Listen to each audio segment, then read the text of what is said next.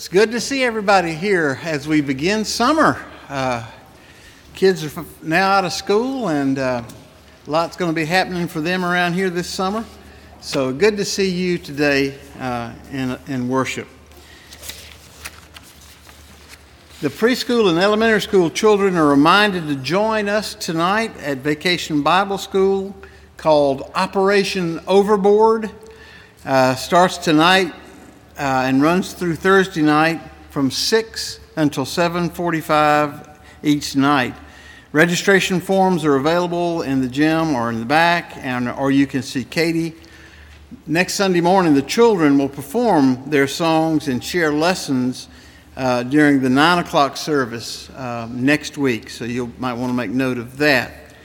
Wonderful Wednesdays for Children begins next week on Wednesday, June the 13th. Preschool and elementary kids are invited to join us for movie day in the social hall from 9 to noon. We'll watch a classic kids movie, plus have all kinds of other fun games and snacks. Sign up by filling out the form in the church bulletin and dropping it in the offering plate today, or by contacting Katie Jeter. We are getting close to the time of year when we will be going to annual conference. It's starts a week from today, and Conrad and Beanie and the Wallaces, Joan and Chuck, will be representing you. Look for several things of interest to happen while we're there. One is that our own Lynn Pennington is due to be appointed to serve a church. So that's good news and bad news. The good news is this is what she's been working for. The bad news is we'll be doing without Lynn for the coming year as she goes to serve a church. We expect Andy to be reappointed to Slater, which means he'll be available to us for a while longer as our youth worker. Somebody has, I think I was misquoted, somebody said this is Andy's last year, and that's never been said. I just simply said that he's year by year now, as we all are who are appointed. So hopefully y'all can hang on to him for a while longer. July 1st is the day that the new minister takes over. I'm here for the duration of June. And that's been a change in recent years. It used to be Father's Day was the first Sunday, but they moved it back. And the first Sunday for the new ministers who are moving will be July the 1st. Speaking of things like this, someone this morning said that the wake for Penny and me is this afternoon from 2 to 4. I hope it's livelier than that. But the reception over in the social hall from 2 to 4 today, I look forward to seeing many of you there as we celebrate all that has happened and all that God has blessed us with during these last 8 years. One final note. On behalf of the mission team of youth, Andy would like to thank everyone for your prayers and support. Please continue to pray as the trip draws closer.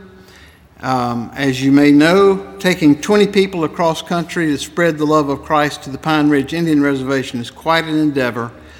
We ask that if you haven't already, that you would please consider purchasing tickets for the upcoming dinner at Lorinda's on Tuesday, June the 19th. We're still a little short of our financial goal and are really hoping for a great turnout for this fundraiser. Again, thanks for all the support you've shown. Tickets will be on sale before and after the service for the next 3 Sundays. Andy Watson. Let us now begin our time together in worship.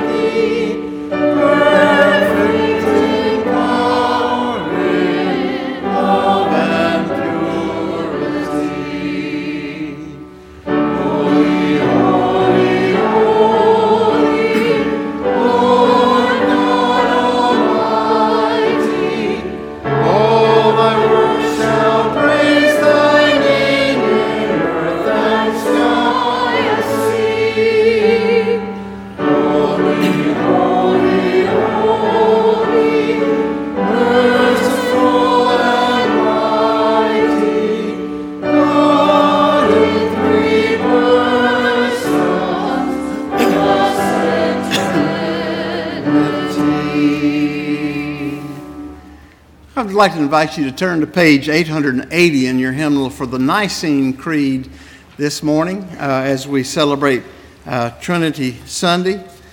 The Nicene Creed as we affirm our faith in God using these words. We believe in one God, the Father, the Almighty, maker of heaven and earth, and of all that is, seen and unseen. We believe in one Lord Jesus Christ, the only Son of God, eternally begotten of the Father, God from God, light from light, true God from true God, begotten, not made, of one being with the Father. Through him all things were made. For us and for our salvation, he came down from heaven, was incarnate of the Holy Spirit and the Virgin Mary, and became truly human. For our sake, he was crucified under Pontius Pilate. He suffered death and was buried. On the third day, he rose again in accordance with the Scriptures. He ascended into heaven and is seated at the right hand of the Father. He will come again in glory to judge the living and the dead, and his kingdom will have no end. We believe in the Holy Spirit, the Lord, the giver of life, who proceeds from the Father and the Son, who with the Father and the Son is worshipped and glorified, who has spoken through the prophets.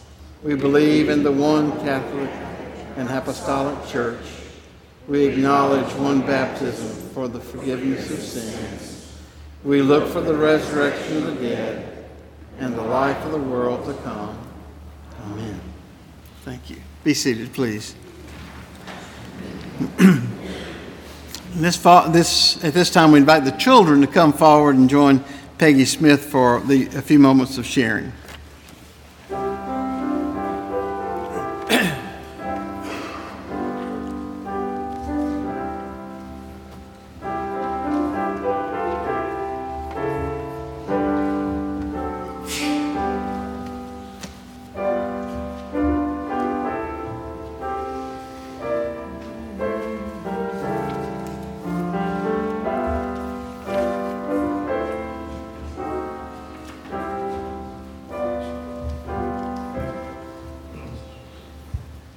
Good morning. Everybody looks happy this morning. Are we happy because school's out? Yes. Well, we're going to talk this morning. Reverend Holt is going to talk about a man named Nicodemus. That's kind of a funny name, isn't it? Nicodemus. I don't have any friends named Nicodemus. Do you have any friends named Nicodemus? I don't. Well, Nicodemus was a man, and one night, he went and he was talking to Jesus. And Jesus said to Nicodemus, I tell you the truth. No one can see the kingdom of God unless he is born again. Now, I've got a question for you.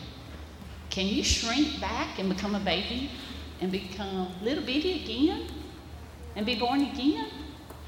Well, Nicodemus was confused. He said, I don't understand. I don't understand what you mean by that. And it is kind of hard to understand, but I have something to give you and show you that maybe it will help you to understand. What is this that I have? A butterfly. Okay. When a butterfly starts out, it's a worm. Now, would you say a worm is beautiful? No. It starts as a caterpillar, doesn't it? And caterpillars aren't considered very beautiful when we look at all the beautiful things like flowers and birds and butterflies. They're not very beautiful. Well, when a butterfly, to become a butterfly, a caterpillar has to go through some stages. God just doesn't take and put beautiful wings on a caterpillar and then it's a butterfly, does it?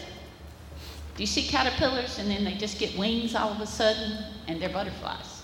No, they have to go through a process, don't they? You are exactly right. They have to build a cocoon. They have to go into a cocoon. And when they do that, they are They are in there for a little while, and they have to work really hard to make that cocoon. They have to find just the perfect place. And when they find that perfect place, they have to work and work and work and attach themselves to the tree limb. Then they have to spin the cocoon. It's a very tiring experience for them. But then, after all that work, and they stay in that cocoon for a while, they come out, and what is born? A butterfly. So it changed from one thing, and it was born again as a butterfly, and it becomes something that's truly beautiful. If you ever sit and look at a butterfly, they have some of the most beautiful colors in their wings, and their wings are so frail, but they're beautiful, and it takes them wonderful places and helps them to live their lives. But they started out as a worm. And that's what God wants us to remember about being born again. As followers of Christ, we know that we sometimes sin and we sometimes do things we shouldn't. But if we believe in Jesus and make him our Savior and follow what he wants us to do, we can become a beautiful butterfly. So let us all bow our heads and pray. Dear God, help us to follow you and become beautiful butterflies. Amen. And here's a word search with words from the story. And on the back, I've attached the things you can use to make yourself a beautiful butterfly. And you can take one with you. You're welcome.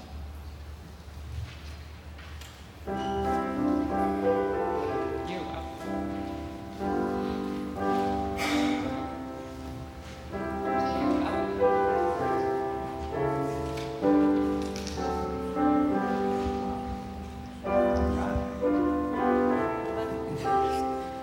No, thanks.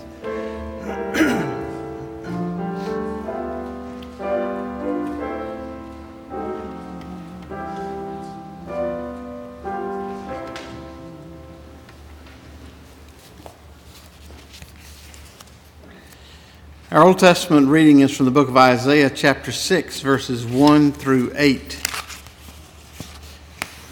In the year that King Uzziah died, I saw the Lord seated on a throne, high and exalted, and the train of his robe filled the temple.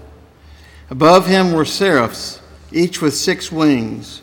With 2 wings they covered their faces, with 2 they covered their feet, and with 2 they were flying.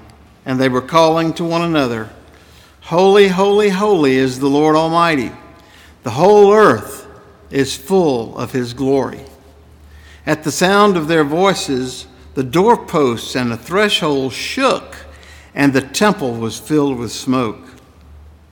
Woe to me, I cried, I am ruined, for I am a man of unclean lips, and I live among a people of unclean lips.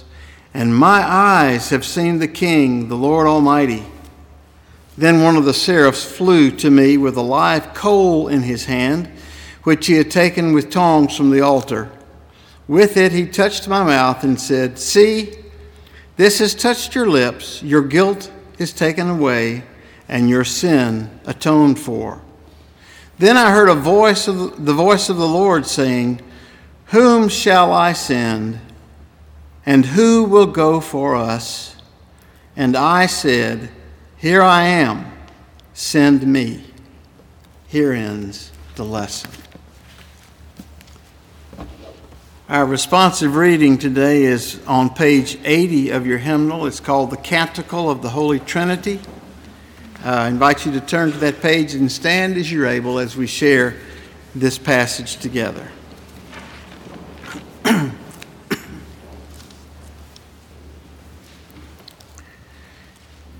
We praise you, O God. We acclaim you as Lord. All creation worships you, Father everlasting. To you all angels, all the powers of heaven, cherubim and seraphim sing in endless praise. Holy, holy, holy Lord, God of power and might. The glorious company of the apostles praise you. The white-robed army of martyrs praise you.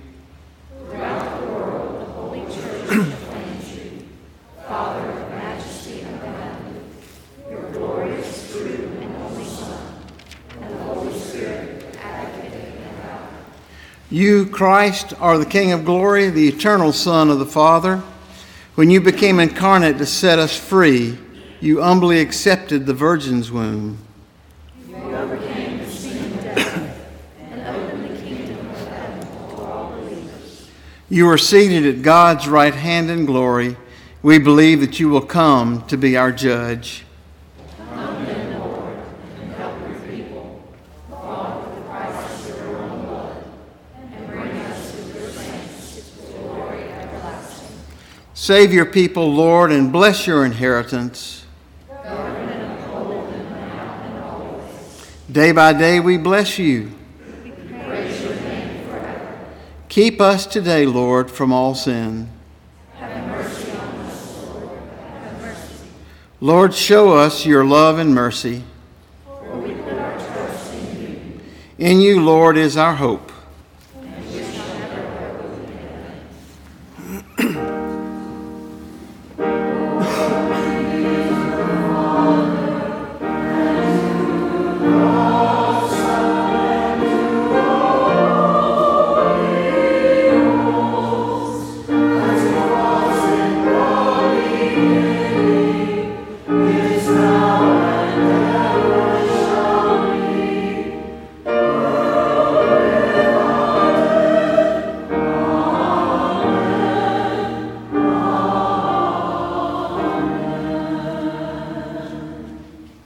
Be seated, please.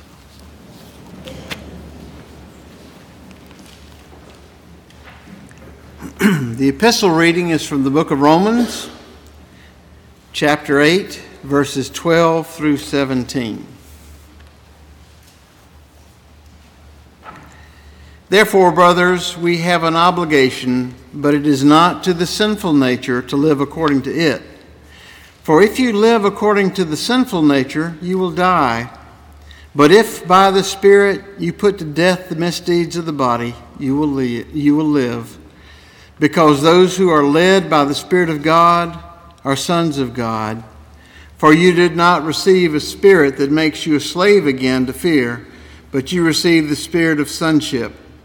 And by him we cry, Abba, Father. The Spirit himself testifies with our spirit that we are God's children.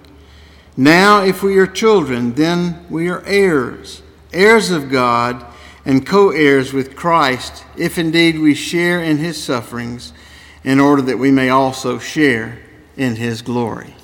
Here ends the lesson.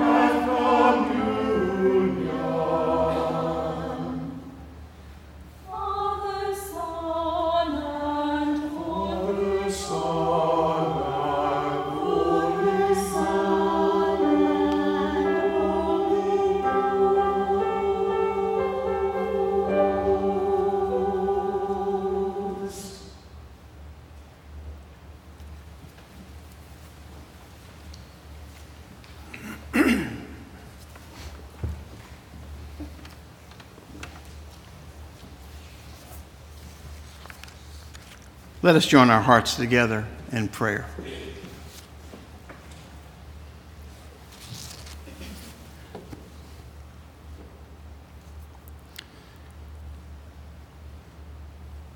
Lord, we are very grateful that we don't have to understand everything in order to appreciate it. We don't have to understand how you created beautiful things in nature to be able to open our eyes and look and see the beauty and the glory of your handiwork there. And so it is, Lord, in understanding your nature as Father, Son, and Spirit, that somehow is more information that our brains can understand. But we're thankful to know that we have one God who in all things is unified, and therefore we don't have to worry about somehow you and Jesus and the Spirit being in any kind of disagreement, for you are one.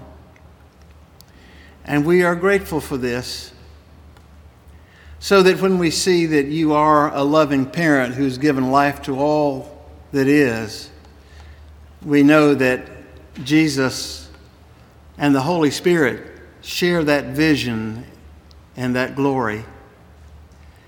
And we know that when we celebrate new life, new birth, forgiveness of sins, salvation through faith in Jesus Christ, we know that God the Father and God the Spirit are together with God the Son in unity, celebrating with us our newfound life and our newfound hope. And when we experience your Spirit coming to give us strength, to give us guidance, to whisper your love to us in our hearts, we know, Lord, that we are hearing the voice of God and the love of Jesus conveyed to us through the work of your Spirit.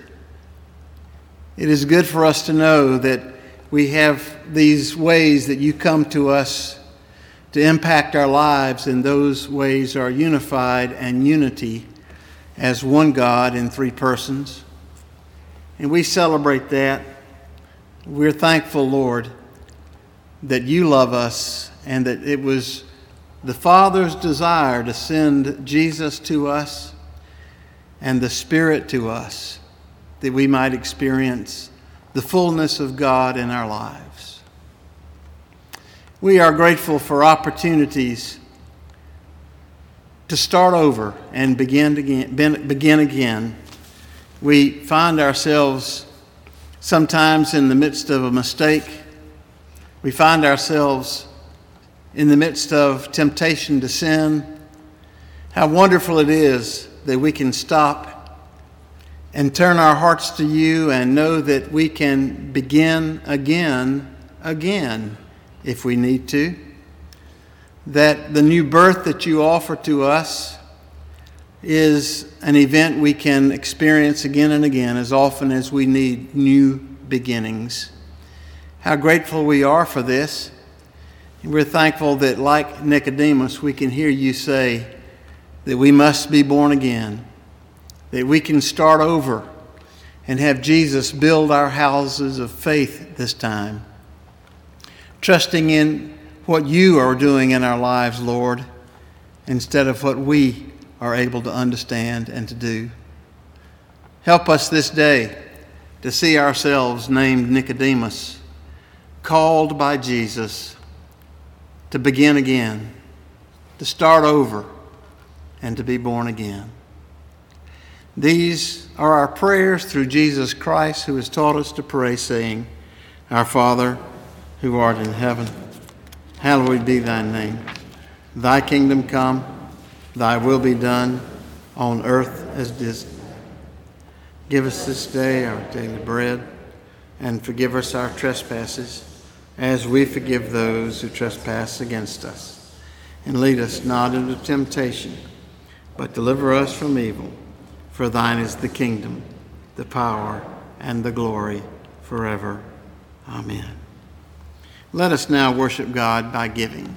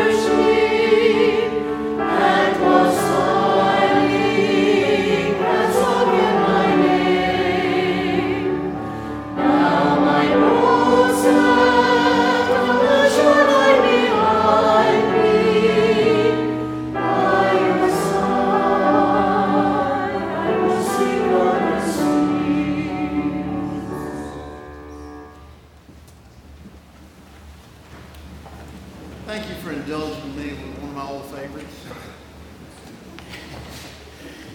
Never sang that until I was at a congregation a few years ago, and they sang it nearly every Sunday when they had a Vesper time, and I got to like it very much. I'm having a little trouble seeing this morning because on the way over here I accidentally looked down and saw this bright ring on Jessica's finger, and I just can't see much anything at the moment. Hope to hear more about that later on. Our gospel lesson is from John chapter 3, verses 1 through 17. Passage that you're very familiar with, I'm sure. Oh, and by the way, before I read it, got some friends from Francis Asbury here today. Good to have the K's with us. Had some friends from another congregation at the early service today, so blessed by good friends visiting. Now there was a man of the Pharisees named Nicodemus, a member of the Jewish ruling council. He came to Jesus at night and said, "Rabbi, we know you're a teacher who has come from God. No one could perform the miraculous signs you're doing if God were not with him." In reply, Jesus declared, "I tell you the truth. No one can see the kingdom of God unless he's born again." "How can a man be born when he's old?" Nicodemus asked. "Surely he cannot enter a second time into his mother's womb to be born." Jesus answered, "I tell you the truth. No one can enter the kingdom of God unless he is born of water and the Spirit. Flesh gives birth to flesh, but the Spirit gives birth to spirit. You should not be surprised at my saying you must be born again. The wind blows wherever it pleases. You hear its sound, but you cannot tell where it comes from or where it is going. So it is with everyone born of the Spirit." "How can this be?" Nicodemus asked. "You're Israel's teacher," said Jesus, "and you do not understand these things? I tell you the truth. We speak of what we know, and we testify to what we have seen. But still, you people do not accept our testimony. I have spoken to you of earthly things, and you do not believe. How then will you believe if I speak of heavenly things? No one has ever gone into heaven except the one who came from heaven, the Son of Man. Just as Moses lifted up the snake in the desert, so the Son of Man must be lifted up, that everyone who believes in him may have eternal life. For God so loved the world that he gave his one and only Son, that whoever ever believes in him shall not perish, but have eternal life. For God did not send his Son into the world to condemn the world, but to save the world through him." Here ends the lesson.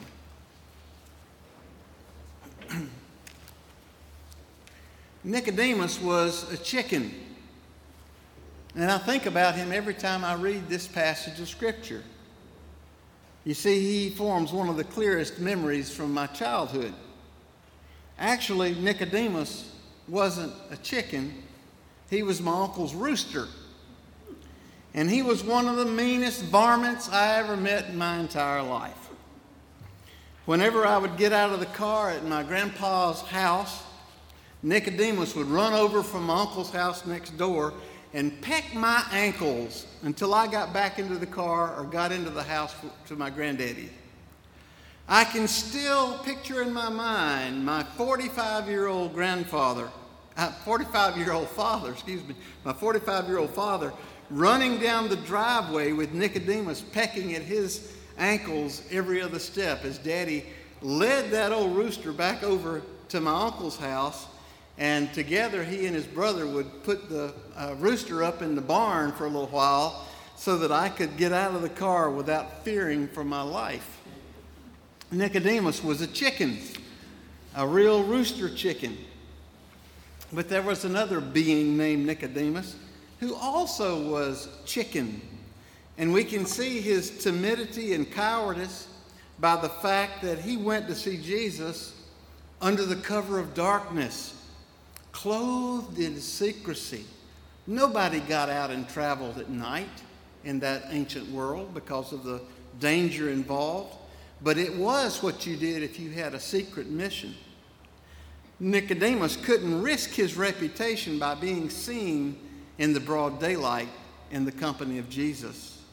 And so he sneaked off from his Pharisee buddies of the Jewish ruling council to hold a clandestine meeting with Jesus. You see, already Jesus was very unpopular with religious leaders of his day. Jesus had chosen to operate outside of the religious establishment. He hadn't tried to become an official priest because, well, he was really of the wrong tribe of Israel for that duty. That was left to the tribe of Levi. But Jesus hadn't studied at any of the schools of the Pharisees or the Sadducees. He was operating independently, just like John the Baptizer and the other prophets of old, claiming a calling from God as his only authority for what he did and said. This independence closed many doors for Jesus, but it opened some doors for him as well. But slammed shut was the door to the official religious leaders in Jerusalem, and anybody seen associating with Jesus might also hear the door slamming on them. So Nicodemus was a chicken who came to Jesus by night so that no one would see him. Has there ever been a time in your life when you were just a little bit afraid or ashamed to be seen in the company of Jesus and his friends? Perhaps when you were a teenager or a young adult, when you were more interested in popularity and being cool, it just wasn't a cool thing to do to be among the company of Jesus. Perhaps it was in the workplace where you didn't want to appear to be a fanatic, too religious. Perhaps they made fun of anyone who goes to church and believes in Christ. Like a fellow college student once did of me on a Sunday morning early when I got up soon after the sun to get ready to go to church, which was not something lots of sophomores at Wofford did in those days. And when I told him where I was going, his response was, "What other fairy tales do you still believe in beside the one about Christ?" Sometimes it's much easier to live for Christ in the stealth mode, isn't it, than to face such ridicule day by day. This pastor asked a routinely absent church member, "Do you really see yourself as a member of the Lord's army?" And the man replied, "Of course I do." And the preacher said, "Well, how then do you explain that you never come to church?" And the man said, "Oh, that's easy. I'm in the Lord's secret service." Nicodemus and many others also have been in the Lord's secret service for a while. Now, Jesus had a way of cutting through all the red tape and getting right to the point in people's lives. Like the time that a rich man wanted to be assured of eternal life, and Jesus told him right away that what he needed to do was to give away everything he owned to the poor, to get rid of those things that stood in the way of his being a follower of Jesus, and then come and follow him. The rich man went away sadly, because he could not bear to part with his wealth. In all my years of preaching, I don't think I've ever heard any preacher challenge people to give away all their possessions if they wanted to have eternal life. Go close your checking account, close your savings account, liquidate your stocks and give everything away and follow Jesus, and you'll have eternal life. Such a preacher wouldn't have much success with that sermon, but then again, Jesus didn't have a lot of success with it either. Another time, Jesus told someone that if he wanted to obey God's greatest commandment, then he needed to live like he was everybody's loving neighbor, like that Good Samaritan fella did. Well, that sermon would be a little bit more popular to preach, but it still is pretty challenging. Most of the time when Jesus was preaching, his invitation to discipleship was simply, "Come with me, follow me." But only one time that we know of, to one person, did Jesus ever say, "You must be born again"? And yet we preachers use that text all the time, as if Jesus used it all the time. It's just easier to talk about than to say, "Give away everything you have to the poor and follow Jesus." But what exactly did Jesus mean when he told Nicodemus, "You must be born again"? Nicodemus had been the first one to speak, and his statement showed his struggle. "Rabbi, we know you're a teacher who comes from God, for no one could perform all that you do if God were not with him. But if this is so, Jesus, how does what you teach fit into what I have learned in the synagogue and temple since I was a little boy? How does what you're teaching fit into the law and the prophets? And why aren't the other religious leaders getting on board with you, Jesus?" The answer was that Jesus was teaching something that was such a departure from all that Nicodemus had previously learned that it wouldn't fit in anywhere very neatly with that previous learning. Like Jesus said another time in another place, you can't put a new patch on an old garment. You can't put new wine in an old wineskin. A new patch must be applied to new garments, and new wine must be stored in new wineskins.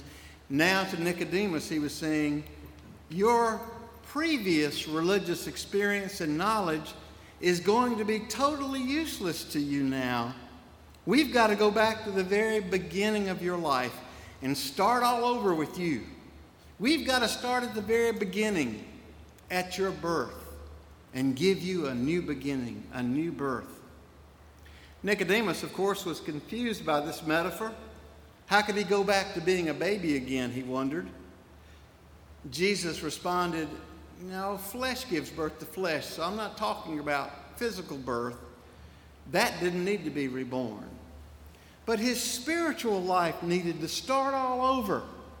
Nicodemus needed to push his reset button to restart and begin all over again spiritually.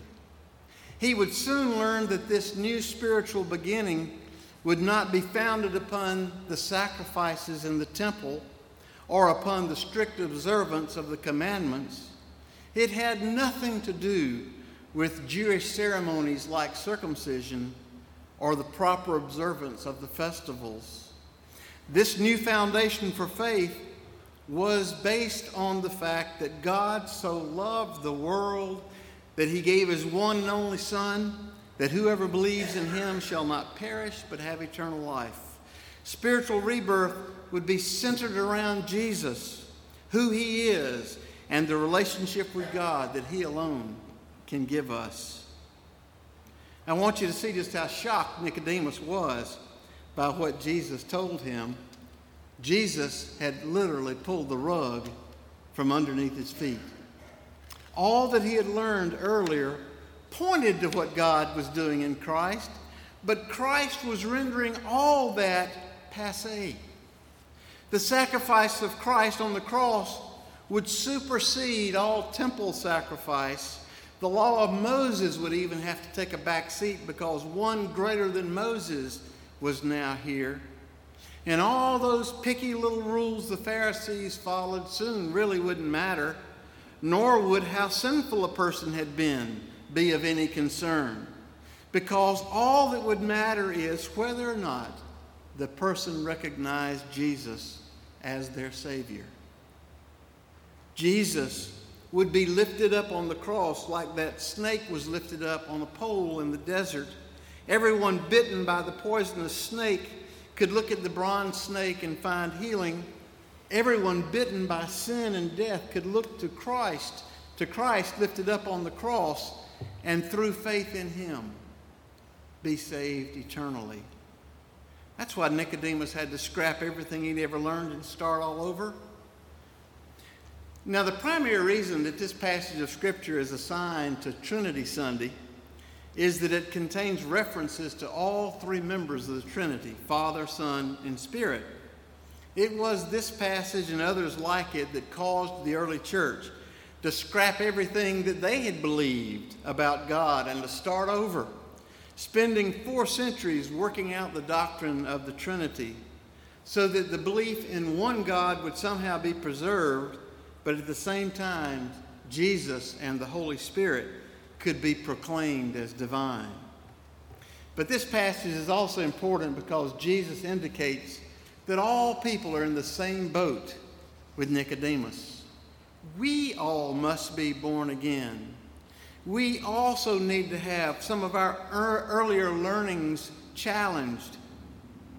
Some of us need to have the rug pulled out from under us because our spiritual foundation is not on a good footing. Many of the assumptions we have made about life and about God are just not right. As I shared with you recently, my childhood assumption was that if my good deeds outweighed my bad deeds, then I would make it into heaven. And I had to learn that that wasn't the way it works at all. It all depends upon Jesus' good works, not mine. Other people have a naive expectation that if they give their lives to God through Christ, and if they always try to do the right things, then nothing bad will ever happen to them ever again. It is quite a shock to learn that troubles come along to everyone in life, and that good people who are trying their best, like Job, would suffer. And sometimes as we look around us, the careless and the evil ones among us are the ones who are getting ahead. If that was not the case, I guess there would be a lot of people who follow Jesus for all the wrong reasons, for selfish blessings and success, instead of following Jesus because he is the Savior and the Son of God. Our wrong assumptions must be scrapped, and sometimes we just have to start over. Some folks put their trust in religious institutions or in symbols instead of in Christ. People are not saved because they belong to the right church or to the right group, or because they are baptized in a certain way, or because their grandmother was a very saintly woman. Receiving Holy Communion is so very important, but it doesn't save anyone. Even though this is the 21st century, superstition still abounds among us. If you don't believe it, go to any baseball game and see all the superstitious activities that go on among the players. One of our pastors was assigned a few years ago to a church down off the coast of South Carolina in one of the island areas. And he was warned not to go to the island without having certain herbs and fruits and roots in his car, because those would ward off all the evil spirits that live out there on those islands. Sometimes our superstitions show us that we're not any better than the Old Testament people. We have belief in lots of gods sometimes. We must all be born again. We must be willing to have our way of thinking and believing challenged, and sometimes turned upside down and even scrapped by Jesus, so that we can start all over like Nicodemus. We must be born again, this time allowing Jesus to rebuild our houses of faith. Nicodemus was a chicken. He came to Jesus under the cover of darkness the first time, but given time and maturity, some secret followers become brave and more open about their faith. We can read in John chapter 7 how Nicodemus stood up in the religious council and defended Jesus at the meeting, urging the leaders to give Jesus a fair hearing before deciding against him. Oh, the other men did ridicule Nicodemus, but still he stood up for one he'd come to believe in. And then in John chapter 19, we find that it was Nicodemus and another secret follower of Jesus named Joseph of Arimathea who boldly went to Governor Pilate to ask Pilate's permission to take Jesus' body down from the cross for a burial. Nobody took people down off of crosses in those days to give them a burial. And look who did it. Not Peter, not John, but Nicodemus and Joseph of Arimathea. Nicodemus wasn't chicken any longer because he had been born again.